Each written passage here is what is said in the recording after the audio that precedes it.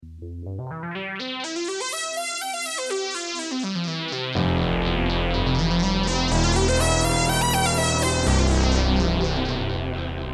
and welcome. You are listening to an informed take on current events brought to you by law students and staff of Queen's University Belfast. This is LawPod.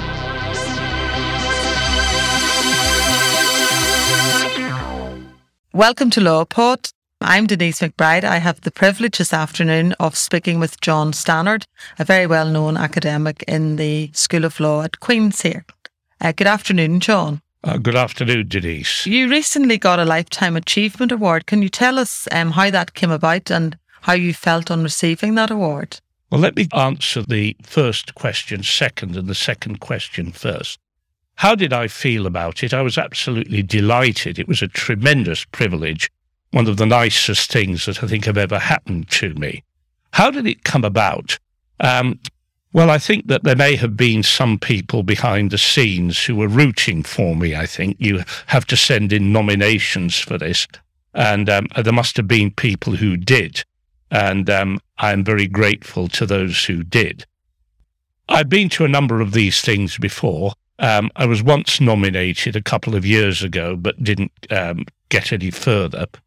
I was told sometime in the autumn that I'd been nominated again. I was pleased. I was told soon after Christmas that I'd made the shortlist. I was very pleased. I was then invited along to the presentation ceremony in March, and I was exceedingly pleased.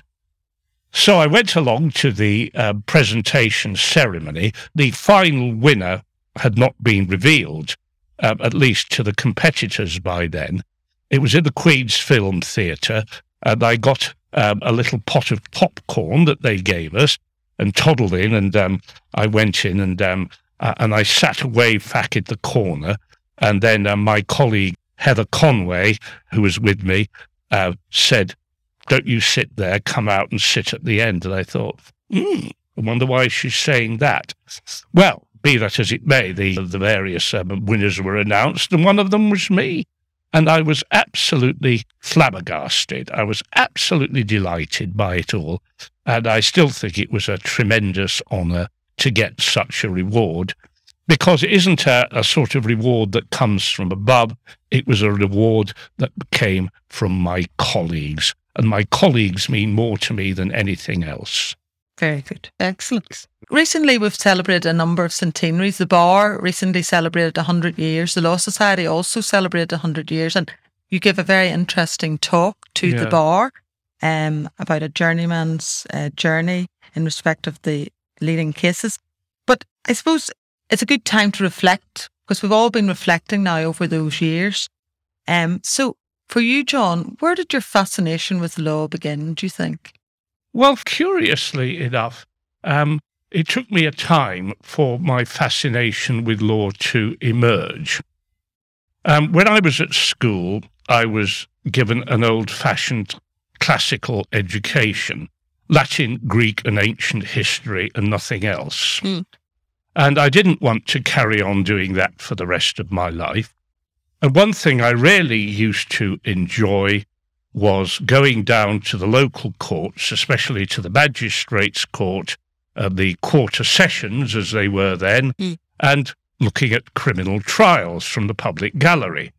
And I also had a great regard for the great barristers of years past, like Marshall Hall and Sir Patrick Hastings and Norman Burkitt.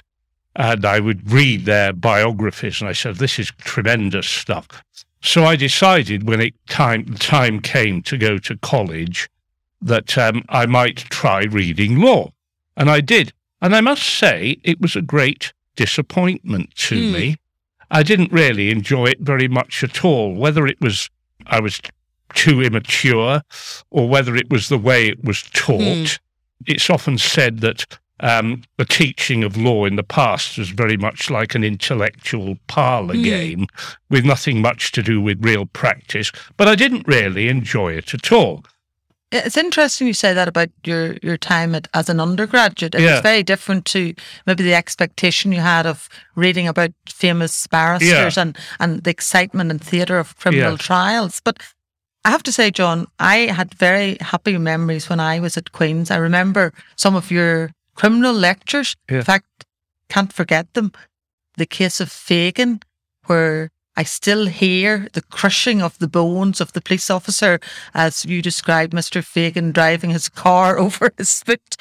And you really were an inspirational teacher because you made the law come alive. Yeah. By then, sorry to interrupt, but by then the penny had begun to drop. It wasn't until I started teaching law that I actually began to think, actually, I'm rather enjoying this. And perhaps it's an example of not doing what you want to do, but starting off with having to do something and getting to enjoy it. Certainly that was my experience. When I started law as an undergraduate, I couldn't get a handle on it at all. And now, all of these years later, I like it more and more every day. I can't get enough of it. I was going to ask you if you had any tutors or lecturers that inspired you, but perhaps it's the opposite. Well, there were a couple who were very good.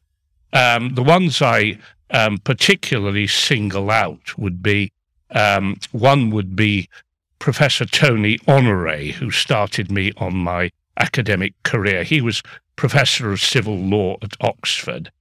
And going to a tutorial with Tony Honoré was a delightful experience because he treated you as an equal. You would come in and he would say, "Oh, now here, John, here's this text of Justinian I've just been reading." He was a Romanist. And what do you think of this? And he wasn't trying to trip you up. He was genuinely interested in what he taught, and he was genuinely interested in what I might think. And that, I think, was a tremendous inspiration. Another great inspiration I found was Sir Andrew Longmore. In those days, we used to have people from the bar coming up to teach us tutorials. And Andrew Longmore, as he, plain Andrew Longmore, who was just a junior at the bar, would come up and teach contract and tort. And he was quite excellent. He was in practice, and of course he then became Mr. Justice Longmore and then Lord Justice Longmore. And he I would also single out. So as an undergraduate, there were people who inspired you. There are also things that you maybe didn't enjoy as much as you would have liked to. If you were speaking to undergraduates now, what would you say maybe you could have done differently to have enjoyed that time more or gained more from your undergraduate days? I think there needs to be more of a connect between the way law is taught in universities and the way it's done. We were taught that law was basically a set of rules. I agree with that, but there's a lot more to law than that. I think law is not just a set of rules. Law is a thing you do. Law is a thing people do. And people learn a lot more by doing it than by just simply learning things out of books. I found this from my experience with the mooting. A student who has done a moot on a subject will say, I learnt more from that experience about the particular topic than from a whole series of lectures, classes, or readings. So essentially, I think it's something that people must do. And the more we do it, I think the better, not just the better lawyers, but better scholars they will be. Well, we'll maybe come to the whole subject of legal education and how it's done in a moment or two. But I was going to take you back then to your arrival at Queen's. Yeah. You arrived here in probably the darkest days of what have become known as the Troubles. Yeah. So can I ask you, what attracted you to Queen's at that time when Queen's probably had difficulty attracting academics from across the water and from other arts and parts? That, Denise, is what attracted me. Queen's had a difficulty in attracting academics. Remember how I said that when I first did law for the first few years, I really didn't get much of a handle on it. I had an academic post in Aberdeen, mainly due to my connection with Tony Honore, but I never really got to grips with it. I never really enjoyed it. So it ended rather badly at Aberdeen. It was not a success. So I was giving it a second try. And it was becoming rather more difficult, generally, at that time, to get academic posts, especially for somebody like me who had already tried it and not really made much of a success of it. And luckily, I was given a decent reference by Tony Honore, by Michael Firmston, my tutor at Oxford, who is now dead, but to whom I am very, very grateful. And I tried a number of universities. Most of them, I think, threw my application in the bin. A number interviewed me. I was interviewed at Aberystwyth, I remember. I was interviewed at Warwick. I was interviewed at Southampton, but didn't really get beyond the shortlist. And then my father gave me an advertisement. And in those days, The Guardian used to advertise, I think it was on Tuesdays, academic posts. And there was a little thing saying Queen's University of Belfast are appointing 3 lecturers in any subject. And he'd written on the bottom, there won't be very many people in for these. And I thought to myself, well, where shall I give it a try? And I thought, well, any port in a storm. I'd never been to Ireland before. I'd certainly never set foot in Belfast or in Northern Ireland, but I decided, all right, I'll give it a try. And I was shortlisted, and I was summoned to interview, which happened to be in the middle of the second Loyalist Ulster Workers' strike in 1977. So that was quite an eye-opener. And to my surprise, I was given the job. And can I say one other thing? There is nowhere else that I would ever want to work. Well, that's what I was going to say. You came in 1977? 77. And you've remained here ever since. I have remained here ever since. We know that academics quite often move around. I mean, is there any reason why you think you stayed here all that time, John? Well, I love it here. I find it so friendly. I'm used to my colleagues. I haven't been always an easy colleague. I had a tremendous amount of support, and I needed a tremendous amount of support in the early days. I'm very grateful to Professor Colin Campbell, who was the dean at the time, who was presided over my interview board. I got a tremendous amount of support from him. The other person I would like to single out as being exceptional was Desi Greer, Professor Desmond Greer, who's still with us.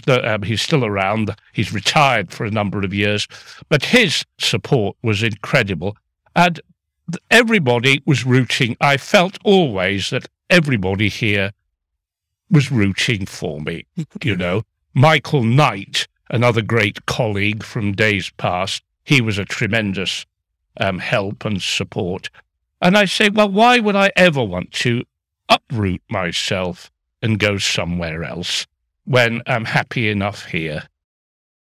And part of the role at Queen's, obviously, there's the academic side and then there's the teaching side. And I said it would come to the teaching side. But before I do that, initially your interest would have been in Latin Roman law, I think. Well, I did, yeah. And then you moved to criminal law. And then I think now you're involved in law and emotion. Law and emotions, yeah. Now, I mean, we know that there's a wide ambit of legal subjects that you could have chosen, right from human rights and land law, property, all of those different areas. Can you tell us why you went for Roman and Latin law and then how you've made that transition through to criminal law and then now to law and emotion? Well, I'd say two things here. First of all, I would say I started off in Roman law because that's what really got me my academic post in Aberdeen in the first place. The offer was that I've still got the letter from Tony Honore saying they want to appoint a Romanist. And he thought I might be a promising Romanist. In fact, I didn't get the handle on Roman law, though I could teach it at a certain level. I didn't have the Italian, I didn't have the German, which you must have in Roman law. How did I make the transition? Well, in those days, when you started as an academic, you weren't given a lot of choice as to what you taught. You were told, you will teach this. And I think I'm asked to teach equity and trusts, which had got quite a good mark in my exams at college. And I asked to teach contract, and I was told you couldn't teach contract because there were already plenty of people teaching contract. You will teach criminal law. Now, I never got a handle on criminal law at college. I was hopeless at it, but I do as I'm told. And as I said in my lecture, in fact, about the journeyman's view, I am essentially a journeyman academic, a jack of all trades. I will turn my hand to what I am asked to do. So I turned my hand to criminal law, so I'll give that a go. And actually, it clicked. I'm beginning to like this. I'm beginning to get a handle on it. And so it's been with other subjects. I was asked a few years ago to teach employment law with my colleague David Capper. Never taught it before in my life, but I thought, well, if they're stuck, I'll do it. And I got to quite enjoy it. Law and emotion is slightly different. Back in the 1990s, I got this wonderful idea that there might be some emotional dimension to law. I used to go around conferences suggesting this and thinking how clever I was, until I attended one in the United States and somebody took me aside and said, we've been doing this for a number of years. Are you not aware of X, Y, and Z? And I hadn't been. But now, of course, I did become aware of X, Y, and Z, and I've done quite a lot on it since, in particular with my colleague Heather Conway. And I think this is very much a very exciting and an innovative angle on the law. Well, I have to say, John, you describe yourself as a journeyman, but in terms of criminal law, certainly from my perspective as a student, you really seem to have mastered the subject. Yeah. And you also were very good at communicating that to the student. So in terms of teaching, you did encapsulate that unusual quality of not only being an academic, but also a teacher. Yeah. And that's quite unusual, I suppose. But if I can take you back to your days of teaching students, have you any particular memories of a lecture or tutorial that stands out in your mind, or a student who asked a difficult question or anything of that nature? I think, lecturing is a funny thing because I tend to be a little bit lacking in confidence. And I thought I will never, when I was back at Aberdeen, I thought I will never, however will I get my head round lecturing to a large number of people. And we were taught now the one thing you must beware of is disorder in lectures. And there actually was, in the 60s and early 70s, quite a lot of disorder and student disruption of lectures, and generally sort of schoolboyish, schoolgirlish, mostly boyish behaviour, throwing paper darts and heckling from the back. They said, well, how will I cope with this? And when I gave my very first lecture, which was on Roman law, in fact, it was on the Roman law of the sources, I actually came out of it and said, I actually rather enjoyed that. And I discovered I had a bit of a talent for it.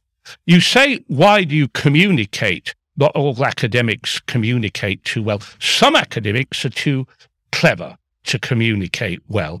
It takes somebody perhaps who is rather less clever, rather more on the level of the audience to be able to teach a subject, because, you like to keep it simple for yourself, so you try to make it simple as you can for the audience. Well, of course, it is a technique to make the complicated simple, isn't it? That ticks. Well, maybe. Indeed. Yeah. Now, just in terms of your teaching, I remember you had somewhat unusual lectures where, for example, you did a reading of Alice in Wonderland in the middle of it. I did. Can you give us some of your I don't know. process for that? I don't know whether the idea was a perfectly good one, a perfectly sound one, that you can't keep somebody's attention for more than a certain limited amount of time. I go along to church on a Sunday and I sit and listen to a sermon. And if it's more than about 15 minutes, I say, I really can't bear this. And if I got one that was half an hour, I would say this was intolerable. And yet we go in and we teach for a whole hour, and we expect students to keep their attention all the way through. And there's a sort of lack of fit there, I think. And I think it does need to be broken up. It could have been anything. I did the Alice in Wonderland. I don't know, did you enjoy it? It certainly was novel, and I think it probably worked in terms of helping you concentrate on what you'd heard in the first part of the lecture. You had time to reflect, and then you moved on to a new topic. I gave up. I didn't have the confidence it was working very well, actually, so I gave up doing it after a while. But I don't know whether I was right or wrong to give it up. But I do think the basic point is that students do need something of a break, even if it's just chat among yourselves for 5 minutes, rather than just bang, bang, bang, bang, bang without. Yes. Well, you've described some changes now in the delivery of legal education, and things are changing probably very rapidly at the moment with technology and probably a new breed of students who are used to social media. So many limitations in character for Twitter. You have to communicate in short form information, and also information overload. So do you think that there are changes that we need to make in terms of how we deliver education? Well, I do indeed. And I don't know whether I'm the person to make them at this stage. Take the lecture. In the lockdown, we've had to get used to, instead of lecturing to a big class, we've had to get used to the recorded lecture.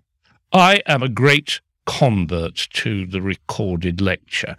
It may not be as fun as a good stand-up knockabout lecture of the sort that I used to give and Michael Knight used to give, but when it comes to communicating information, I love the recorded lecture because they can go back and go over it again and again and again and again and again. So I'm a great convert to that. I agree with you fully about things like Facebook and Twitter. That is what they are used to. I'm the generation who has never really got a handle on Facebook and Twitter. But that has to be done. I think that that is the way it's going. It has to be, we have to adapt ourselves to that.